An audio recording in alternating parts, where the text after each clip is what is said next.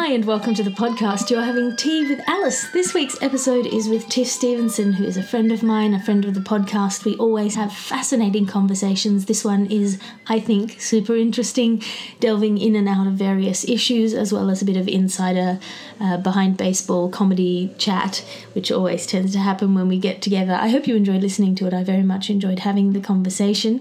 Thank you everybody who's been signing up to the Patreon, particularly those people who've signed up for the Ethos download, which is the $5 subscription level. You don't have to stick around past the month, but it's nice when you do, and I've been really enjoying the messages I've been getting on Patreon, also on email, alicerfraser@gmail.com. If you don't know, my last show was called Ethos. That's last year's show. I filmed it, and it is now available for anyone who wants to subscribe to my Patreon at the $5 level. Also, The Resistance, which is the show that I did 2 years before that, is also available in full filmed. And you can get that in a number of places, but also on the Patreon. If you are on the Patreon and can't figure out how any of that works, just email me, alicerfraser@gmail.com, or message me in the app and I will reply to your message and we can sort it all out. I am in London at the moment. I have previews coming up, quite a few little bits and pieces around the place. The best place to follow that is on Twitter, @alliterative, ALITERATIVE, because I'm not great at keeping my website updated. But if you follow me on Twitter, or listen here, I can usually tell you what I have coming up. I do have previews of Mythos, my new show. The biggest one, I guess, the fanciest one, is at the Museum of Comedy on the 10th of July, but I have a few other ones coming up here and there. Again, Twitter's the place to find that. And I'm doing the Bugle on the 22nd of June. I'm doing the Bugle on the 22nd of June at London South Bank Centre, I think, or maybe Leicester Square. Look that up. They're better at keeping their website up to date. It's just been so nice to hear from people who saw Ethos in early stages. That was a show that was quite technical to get working, and then have now seen the filmed final version and have, saying nice things. That's always really lovely. And other than that, I have other things. The trilogy is still available for free. The Alice Fraser trilogy, if you listen to podcasts, which I assume you do, that's still available for free. And the feedback on that is so lovely. And it's the fact that I put it out now quite a long time ago and I'm still getting such lovely messages. It means so much. It really does. It means so much to have your support and your patronage, whether that is signing up to the Patreon or whether it's just sending me an email or sending me a message or telling your friends about work that I have done that you like. It makes it more possible for me to do what it is that I do, whatever it is that I do. So that's enough sappy blithering. It's a nice day. I'm feeling sappy. There's flowers everywhere. London is showing its best face for maybe an hour more before the rain starts coming down again. So I'm being silly. I'll let you get on with listening to the podcast, and I will see you next week. You're having tea with Alice.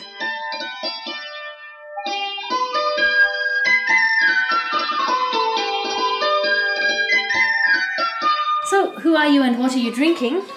I'm Tiff Stevenson. I am drinking a cup of tea, just regular breakfast tea, in a mug that says, "Life's too short," because life's too short. I don't know what life's too short for, but I'm drinking a fruit tisane because it's currently late o'clock. Is this too much caffeine for you to have? Yeah. What's your cut-off point? Well, it depends if I have a gig or not. If I have a gig, my cut-off point is probably 4:35 p.m. Right. For caffeinated things. Because otherwise I just stay up all night. I don't find tea is as hardcore for me as coffee would be. I probably wouldn't have a coffee now. Well, I don't drink coffee at all. Oh yeah, of course, yeah. I green can't. Tea. It makes me all jittery, coffee. Right. Whereas, tea I can drink sort of infinite quantities. But, sometimes I'm not disciplined, but I'll have like a weak green tea later on in the evening. But I recently had my sleep pattern's now all over the place. I had a couple of nights where I thought I'm going to make decaf before bed, and I don't know if it's psychosomatic because I did make decaf, but then I just couldn't sleep till 5 a.m. You have sort of insomnia things. Sometimes, yeah, I get into weird sleep patterns or time zones or whatever. You know, I know you have that, depending where I am in the world. And then sometimes my body is very confused. Like, what am I doing? Where am I? Waking up. I've been away a bit as well, I suppose. I was in Greece, and that's only a 2-hour time difference. And I was like, can you get jet lag? And then Paul was like, no, I can't get jet lag from 2 hours. And I was like, actually, I think it's probably worse when it's a shorter period, because your body is then just adjusted to that time. Yeah, I spoke about this when I was in Perth, because it was... It did mess me up, because I was never hungry at the right time. Right. Which meant that I wouldn't eat dinner until after my show, but then it's sort of... in your head, it's past midnight and you're starving. Yeah. The upside was restaurants were still open, so that was okay. But yeah, it did mess me up, absolutely. I haven't been to Perth. You should go to Perth. It's very Perth-like. It's very Perthy. I've heard it's very Perthy. It's the most isolated capital city in the world, I think. That's its claim to fame. Yeah. I would like to go to the Fringe. It always comes at that time of year where I think, can I do this? Is it like January or February? Yeah, so there's 2 Perth festivals. One is Perth Fringe World, which is basically the whole of January. And a lot of Australian acts use that to start a new show. And then there's the Perth Comedy Festival, which comes after Melbourne. Right. That's the one I tend to do these days, because it's like 3 or 4 nights. The people who run it are the same people who run the Sydney Comedy Festival, to talk shop.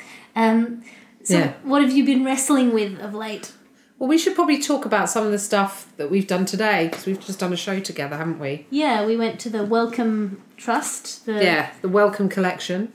Which is an old collection of medical paraphernalia. It's super interesting and slightly creepy. Yeah, it's got all these kind of different... I find the exhibition... I love it. Fascinating, all of that super stuff. Fascinating. Old models of bodies before they really knew what was going on the inside, and dental equipment and anaesthetics and old syringes and... That's always my favourite part of if I go to the Natural History Museum, or is it the Science Museum? Maybe the Science Museum, I can't remember which one. One of them has a history of medicine. It must be natural history. And you can go round and look at like early birth all the way through, and like, yeah, dentistry and all of that kind of thing, and look round, and it's kind of like grimly fascinating. Oh, well, here's a thing that I have been wrestling with, because it's something I'm talking about in my show. The kind of broadly, the new show is called Mother, and it is about, I guess there's a big theme in it about the control of women and women's bodies, but also just the fact that, only recently I found out I was someone who loved using the word vagina and just throwing it about, a bit of a how's your vag, like, male or female, whoever's in the how's your vag, just as an entrance. Well, it's basically how's it hanging? How's it hanging, right? Yeah. Toss that, how's your vag? I had a whole routine about the vagina house, about periods. Really enjoyed using the word vagina. Then I found out that the etymology of the word, like it's Latin. Do you know what it is? Sheath. Sheath, yeah, sword sheath. Sword sheath. And I thought, God, no wonder some men feel entitled to be in there. like that's what I don't want. And I'm like, now I'm going to have to stop using the word vagina, like, because I don't want to use that. It's not like a placeholder for dick. I like, my penis is rusty. I better go and stick it in the old sword sheath.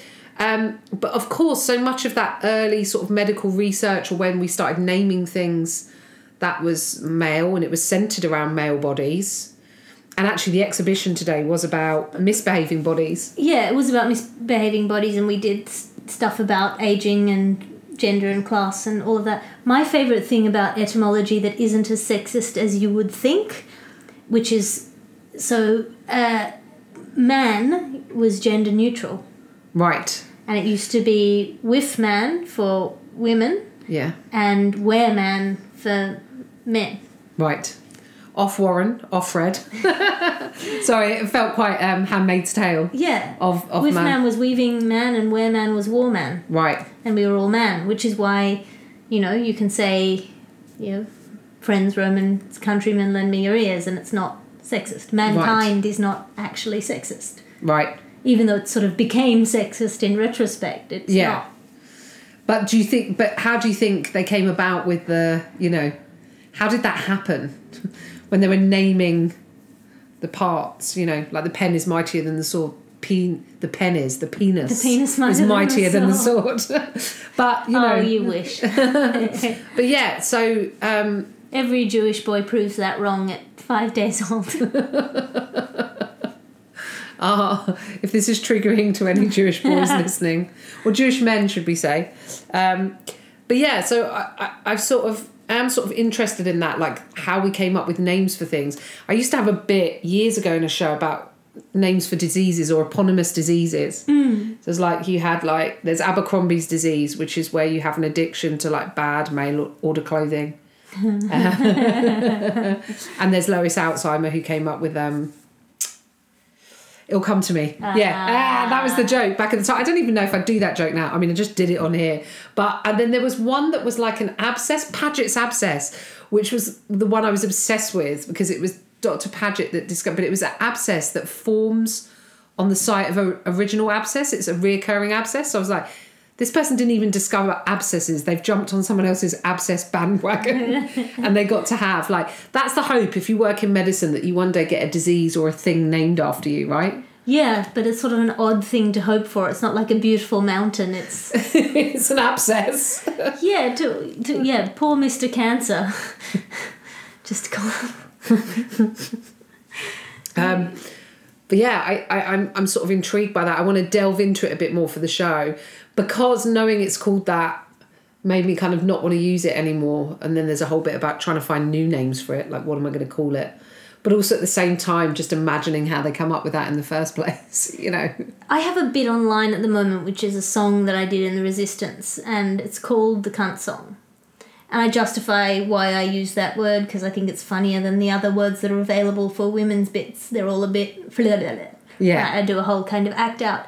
And I'm wondering whether I should take it down off the internet because of all of my videos that are up, it gets the most disgusting feedback. Right. I don't tend to get nasty stuff online. Yeah. But this particular clip just gets the... it must have been shared on a Reddit group or something. Oh, yeah, that happens. I mean, that happens a surprising amount. And then you kind of have to go to the people that do like you and go, could you in any way somehow balance, I know you love me and you really liked this, but could you click like? Because otherwise the ratio is horrific. I had the video with The Economist, and that was immediately just sort of hijacked by sort of MRA, Reddit-y, edgelordy people to downvote, a campaign of downvotes. And I was like, this isn't even anything. I'm not going men are evil in it. I was like, but you... Well, this is the thing as well. In my thing, it's not even... the song isn't even about gender. It's about gut reactions and the way that people react too quickly to things that they think are pissing them off. So it's sort of ironic that people are commenting in this women aren't funny kind of way, or... Yeah. My response so far has just been to delete the nastiest comments that just leave a bad flavour in my mouth. But part of me thinks I should take the clip down just because it's not hugely family friendly. Yeah. But yeah, I don't quite know how to deal with that. It's difficult because I think we took the comments off my Economist one because some of the stuff on there was horrific and threatening and awful, and I felt like I was like, you've not really protected me here by opening it up like this. Yeah. And could you not also get it out to your readership before it sort of gets, or I wish I'd not just for that, it's just really horrible because you're like, oh, this is just hate, coming at me and threats. Well, my thing is... And you should be so lucky that anyone would try and sexually assault you, all of that kind of stuff, which is phenomenal that anyone would even think that's acceptable to write. And I do think it part of it is because people are much more likely to register disgust or anger or talk about stuff they don't like than as people are willing to go, I loved this. Yeah. Or to take the time. I liked it, yeah. To take the time to do that, I've just got a new podcast that's launched and I can see what the downloads are, and people have maybe tweeted to kind of go, this is great, and I haven't had anyone go, I hate it. But you go, the amount of people that have gone onto iTunes to review it or even leave a comment or whatever else is like, because people are busy, right? And they're like, oh, I love that. I love them. This is great. Yeah. But they don't feel the need to go on and say how great it is. People only ever seem to really feel the need to go, ugh. Well, this is the interesting thing, because the song is not about cunts, and yet it is being reacted to as though it were, which means people aren't watching it or engaging with it. Yeah. Or even the message of it, which is don't react out of your gut reaction. So they're not engaging with it at all. So it feels like maybe I should take it down because it is provoking to the people who aren't. But then why should I care about the people who aren't engaging with it, who are just reacting to it? Yeah, why do they get to make, to force you to do something or make a decision? Well, it's this odd thing of, I've always thought of myself as not rude. I don't think I'm rude. I think I talk about rude things. Yeah. But I'm not rude. And this might be slightly skewed because I don't tend to think of most swear words as rude. The words themselves aren't rude, or even, you know, I remember this, just, it's such an odd feeling to have. There are things that are offensive, and then there are things that are rude. I don't think I'm offensive, maybe. Right. Like rudeness, what is rude? What is rudeness? It's so subjective, right? Yes. As to what, you know, it's like with sort of swear words. We get very caught up in swear words. I don't know if you remember, I had a bit in Bombshell about, on a TV show, a journalist after Grenfell apologising. And I think they're apologising for what's happened. Yeah. And they're apologising for someone, like, someone says, like, this is really, like, you know, I don't give a fuck anymore. I've lost everything. And she says, I'm so sorry. And I presume she's saying to the person, I'm sorry that you've lost everything. And then she says, I'm so sorry for the swearing. Like, she's apologising for the swearing. And I was like, wow, that is so not the offensive part of any of this situation. Yeah. So often people get caught up in a swear word, but not the message of what's behind it. Well, yeah, and again, that's the difference between saying it to someone and saying it in front of someone. Yes. You're not calling anyone a name. Yeah. And even then, I would argue that nowadays the language that is really rude is somebody calling you an epithet. Yeah. You know, calling you something that you're not, or something that you are in a mean way. Yes. Referring to your race or your weight. Yeah, a discriminatory term. That has as become, opposed to a curse word, as they would say in America, or a swear word. Well, if you think about it in sort of Shakespearean times, cunt wasn't a bad word. No, a cuss word. They say cuss words. Cuss words in America. Yeah. But things like goddamn were so offensive, like that you could be. I mean, medieval times, the punishment for blasphemy was getting your lip cut off. I thought you were going to say flayed or something. There was a lot of flaying going around. Yeah, their punishments were pretty creative. And I think it's a nice thing sometimes to reflect on how far we've come. The idea of punishment being so much less punitive. Yeah. Even though we have problems with our systems and they've all got flaws, it's still a massive change from what it used to be. I'm trying to think if in Voltaire... Where it'd be all like, you're flaying. drawn and quartered. Yeah, flaying. I could be confusing Voltaire with Vlad the Impaler. I know, Vlad the Impaler would put people on spikes, and I remember he used to have a joke of like, poor Vlad, so misunderstood, he couldn't see the wood for the forest of people impaled on spikes. But he used to impale people, and apparently would refuse to oil the stakes. Oh. So they slid down, so it was very, very slow and agonising. And then the other thing he did now, and someone listening will be able to confirm or deny whether I've mixed this up with Voltaire, because some of the stuff happens there, and then there's that kind of Panglossian, like, you know, his teacher who's like, this is the best of all possible worlds, or the worst of all possible worlds. No, he wouldn't say the worst, because Panglossian was the idealised, optimistic, this is the best outcome. Anyway, it's either that or it's Vlad the Impaler, who would flay the skin off people's feet, rub them in salt, and then get goats to lick them. Which is absolutely barbaric. Unless you're into that. Yeah, and what's the safe word? I mean, that is the old medieval punishments are just horrendous. Was there the Scold's... Scold's bridle. Scold's bridle, Yeah. which was if you were caught gossiping, right? Yeah. And you had a little bell on it, so everyone knew... Yeah, it was sort of a head cage situation with a piece of iron that went into your mouth and held your tongue down. And that was if you were scolding your husband. Being a nag was a Right. thing that you could be put in the stocks for. Wow. And I mean, you know, people throw the word witch hunt around very freely nowadays, but I think we are doing better. We are. I mean, but actually, how we treat women who fall outside the regular narrative, I think the methods change, but we...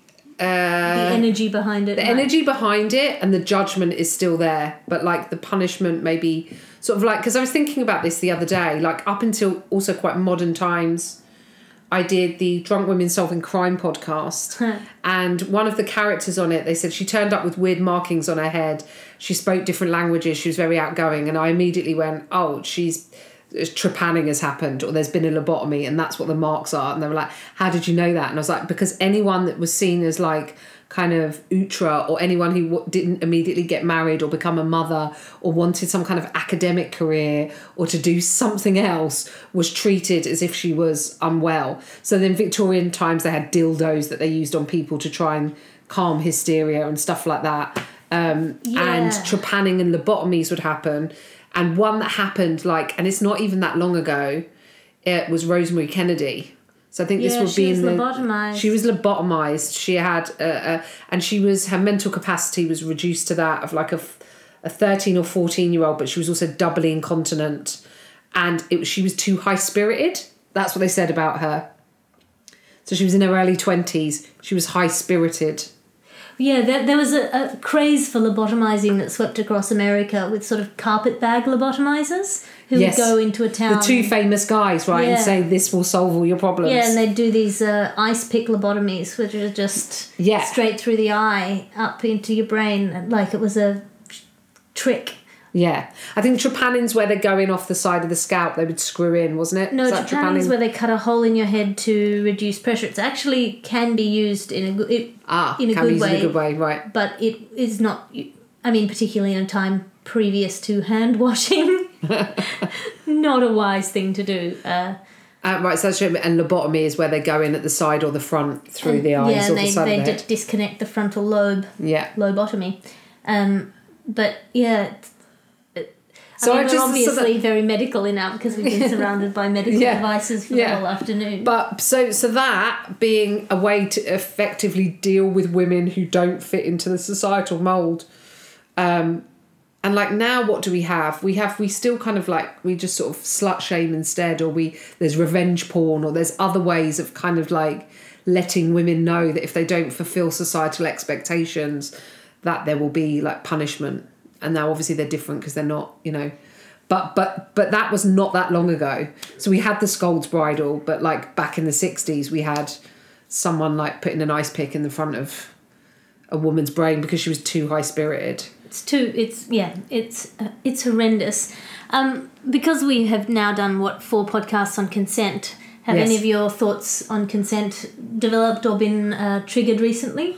And I use triggered in the normal sense of the word rather than the medical sense. Yeah, not really. Not more than what we've sort of discussed. And we've talked about doing them in a separate kind of bigger way as a discussion, haven't we? With possibly with, a company that puts out. So we, but I'm trying to think if anything's happened recently, like any news stories. Yeah, I had a discussion about consent the other day on a non-sexual level with a listener of the podcast who was talking about how... I do have... Right, yes, go on, carry on. How I use consent in my shows. I'll always ask the audience for permission.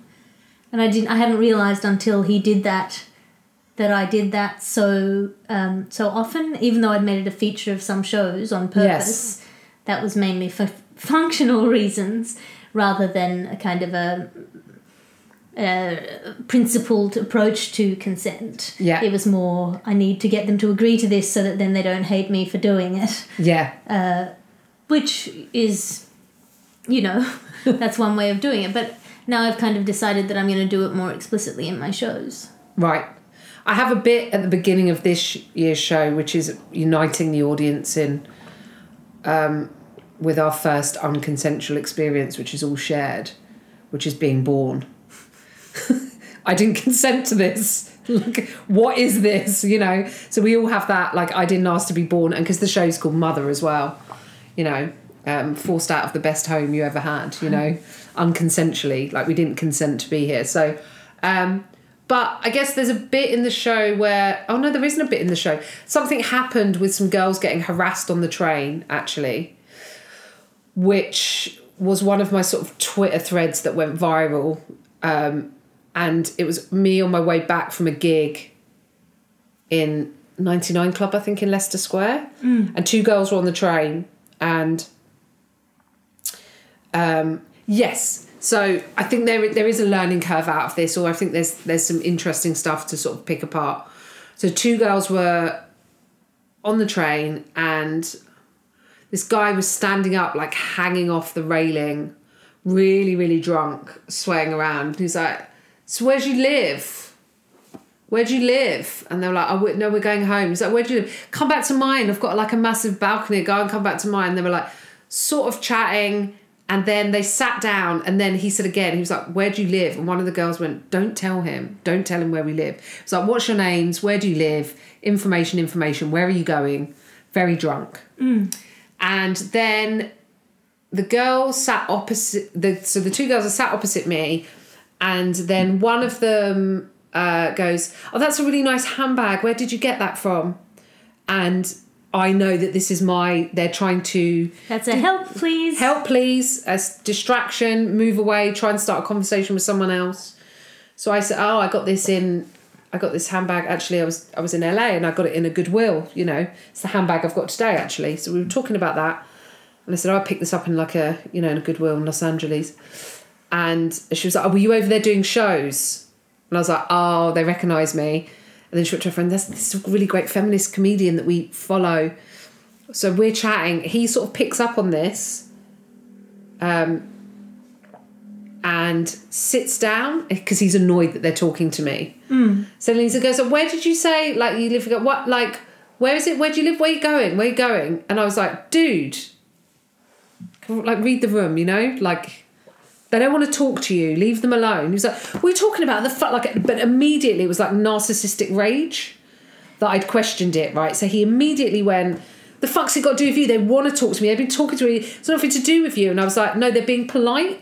Yeah. They're being polite because they don't know what else to do. And we try and make it okay. When they're women travelling on their own at night, they don't want to be spoken to by you. He's like, what are you, some kind of fucking feminist? How dare you? And I was like, yeah, I'm a feminist. And how fucking dare you? What do you think I was trying to do? Like, I wasn't trying to chat them up. I wasn't trying to fuck. And I was like, you literally said... I was like, you're asking them to come back to yours. He was like, don't you fucking put words in my mouth. And I was like, you just said it. Just there, come back to mine. I've got like a garden and a rooftop, like... And he was screaming at me. And then another guy got up and moved down the carriage and sat next to me, but in a way that was like, not like intervening, but just in case it escalated. That's nice. And then he went, I'm fucking gay. What did you think I was going to do? And I was like, do not believe you. And I don't care. So what if you are?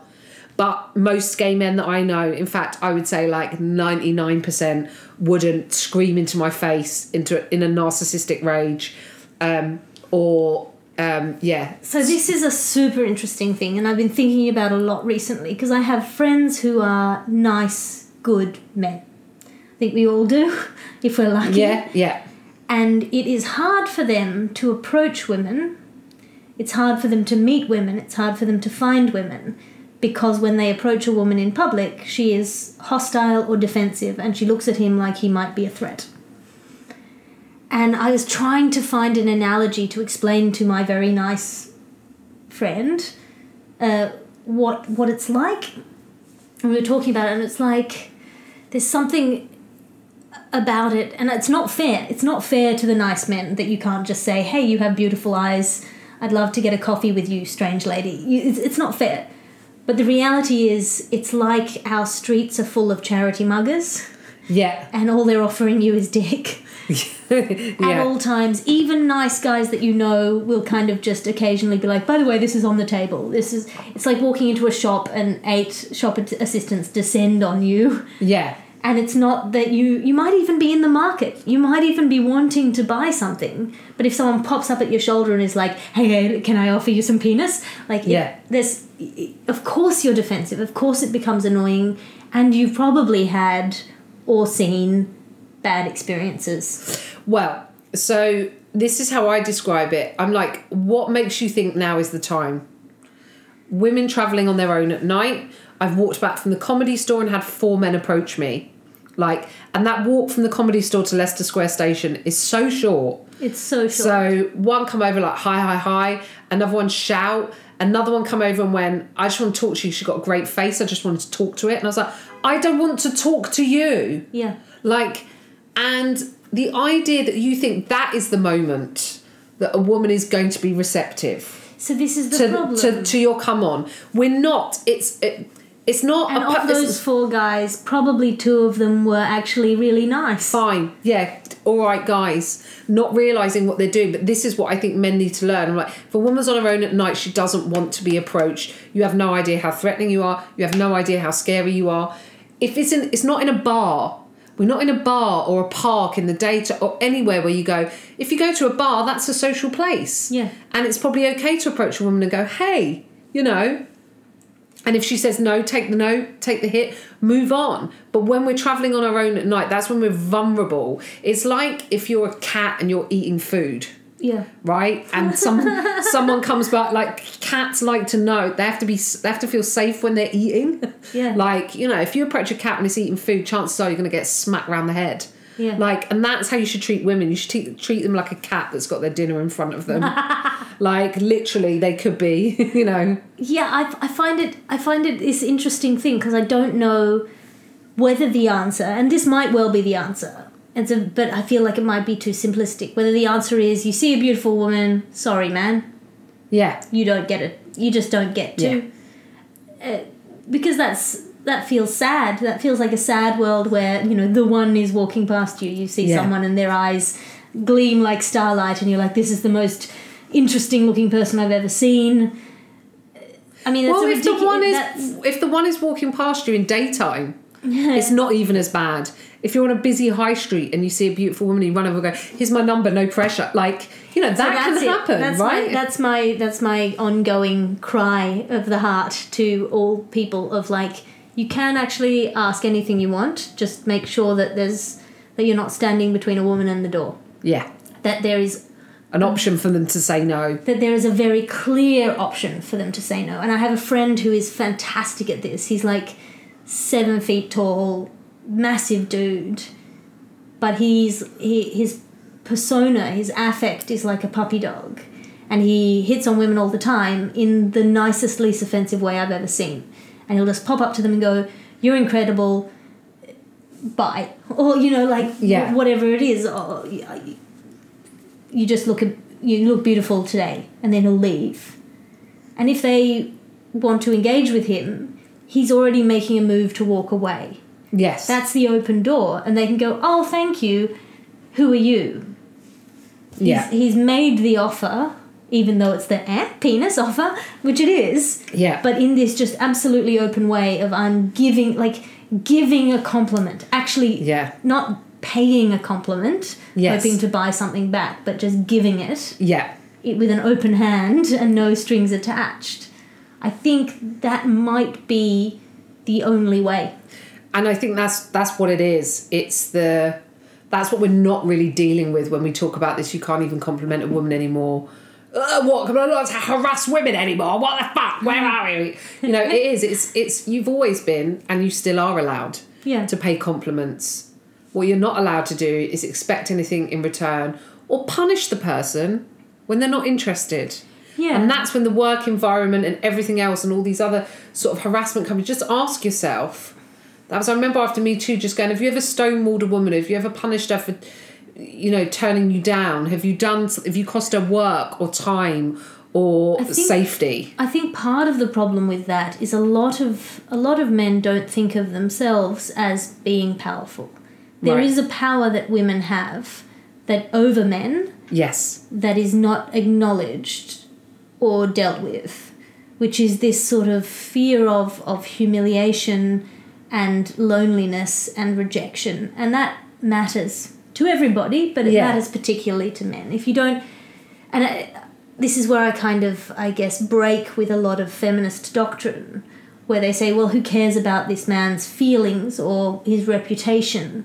You go, well, it's not very long ago that if you damaged a man's reputation, he would challenge you to a duel to the death. Yeah. We might think that's a ridiculous thing to do, but clearly reputation has some Yeah. big significance. If you're a woman and you damage a man's reputation, he'll try and destroy your career, life, house, money, Yes. and have you trepanned. Yes, but there's something that we need to acknowledge the power that this has, this idea of reputation, not just dismiss it and say it shouldn't be important. I've turned someone down, and then that person, another comic, but then that person was the person who went round and told everyone that I turned them down. And I was like, I didn't tell anyone. Yeah. Like, we're friendly. I thought it was just between us. I said no. We both move on from it. We're mates, but no. Well, it's everyone had to know that I turned him down. So this is, I'm kind of trying to pick this apart a bit, but there is an aggression in the fearful approach as well. There's Right. an aggression in the, I'm putting my heart out here, and if you reject me, it will destroy me. Because anyone who has any kind of a kind heart will try to let you down gently or try to be nice to you in a way that then ends up more long-term being very harmful and cruel, because eventually it will become obvious to you that she's not interested and never was. Yeah. But there isn't a nice way to, if somebody's coming to you going like with their, on their knees, Yes. sort of humbling themselves in this terrified way, just basically coming up to you and going, you could break my heart. What do you do to that? Yeah. I don't want the heart. Keep the heart. Yeah, how do you go, no thank you? I'm not good with stuff. I'll lose it. Yeah. But so there's this, I think I'm maybe trying to talk about too many things at once, but at the same time we need to recognize and somehow take the poison out of rejection, Yes. because otherwise, rightly or not, men feel that when women are rejecting them, they're doing them a form of violence Yes. The humiliation. that justifies a violent response. Yes. Or a violent reaction, even if it's an emotionally violent reaction. Yeah. And it's that thing of, it should be a ridiculous sentence to say, she humiliated me and then I killed her. Right. But we see that everywhere. Play out relentlessly. Most women who are murdered by men are murdered by men they love or have loved and Or are no. trying to leave. Yeah. That's a thing. Yes. Well, this possession, that goes back to sword sheath. Yeah. This idea that a woman is a possession. All those words we use, like conquer. Possession Conquest. to be one. A conquest means it's something you've attained. Yeah. And women don't talk about sex in those terms.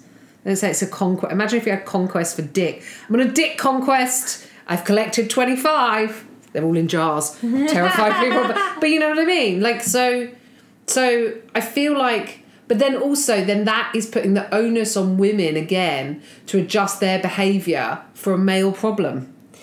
Yeah. And I feel that that's... What should happen then is men be able to discuss... What is this you're feeling? Humiliation and rejection, and have open and honest conversations with other men and talk about their feelings and express emotions. Yeah. And have those real conversations that are like, yeah, it hurts when this happens. It's a dent when this happens.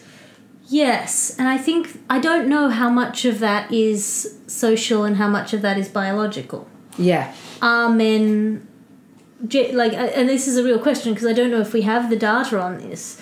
Are men socialized to not talk about their feelings, or is there a natural inclination that comes along with testosterone to not talk about your feelings? I want to talk to some trans people about the hormone load effect, at least. Yes, because that would be interesting. Do people who, or is even it nature or nurture? Yeah, or probably both, and how much of each, and what do we get to adjust? Yes. What bits are just there, and what bits do we have to adjust? And if the bits that are just there, what do we have to do to figure them out, or counterbalance them, or provide people with tools to cope with them? Yeah. Well, interestingly, I was just on a retreat and there were a couple of men on the retreat as well, like a meditation retreat. And there was just an instant kind of like openness with people talking on a very kind of personal level. And one of the people who was on the retreat said that he sometimes does all male ones, and it is a different energy. And sometimes as well amongst all men there's a reluctance to open up in a way that could be vulnerable or exposing with other men. So is that because men see other men as threats? Maybe. Because men are much more likely to be murdered by men as well. Yes, yeah. Of all murders, men get murdered the most. Men get murdered the most by men. By men. It's the one that always comes up when you talk about male on female violence, and people lose their minds and go, men are less safe at night than women. And you're like, yeah, from other men. So the common thing here is men. But yes, I don't know. It could be that, and maybe socialising, like boys don't cry. You know, that is it's been around forever as a trope, you know. I always feel like when that argument comes up of like men get murdered too, I'm like, it's okay guys, there's enough murders to go around. Yeah. Like these are the competitions. There shouldn't be a competition. Yeah. It absolutely should not. We should probably wrap this up because we've got some writing to do. We have, yes. But where can people find you online? I am at Tiff Stevenson. I'm going to update my website. You've just reminded me that I need to call the web guy, which I was supposed to do. Well, you have a web guy. Fancy. Well, I don't have a web guy, and that's why my website is an absolute bomb site. I need to get it all updated, and I probably should do before Edinburgh and stuff. But yes, tiffstevenson.co.uk. It hasn't been updated since the referendum, so that really needs sorting. And Instagram, which I'm not very good at, but I'm trying. I'm so bad at it. I prefer words than pictures. See, I like being on Instagram, like if I'm going to look at pretty stuff. But I can't. I don't feel like I am body confident enough to contribute to it.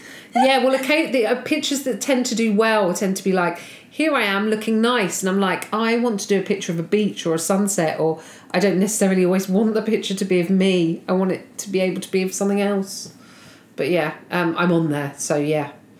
And if you get a chance, do cross-pollination to listen to the Lush podcast, Tiny Revolutions. That's I'm waiting to find out if we've got more so that I can get you on and other friends. So yeah, so they're out every 2 weeks. But if you fancy listening to that, they're on iTunes and Podbean, I think. And you're doing Edinburgh? I'm doing Edinburgh, my show Mother at the Monkey Barrel. So for the full month. That's super exciting. I'm also doing Edinburgh. Thank you so much for listening. I'll see you next week. You're having tea with Alice.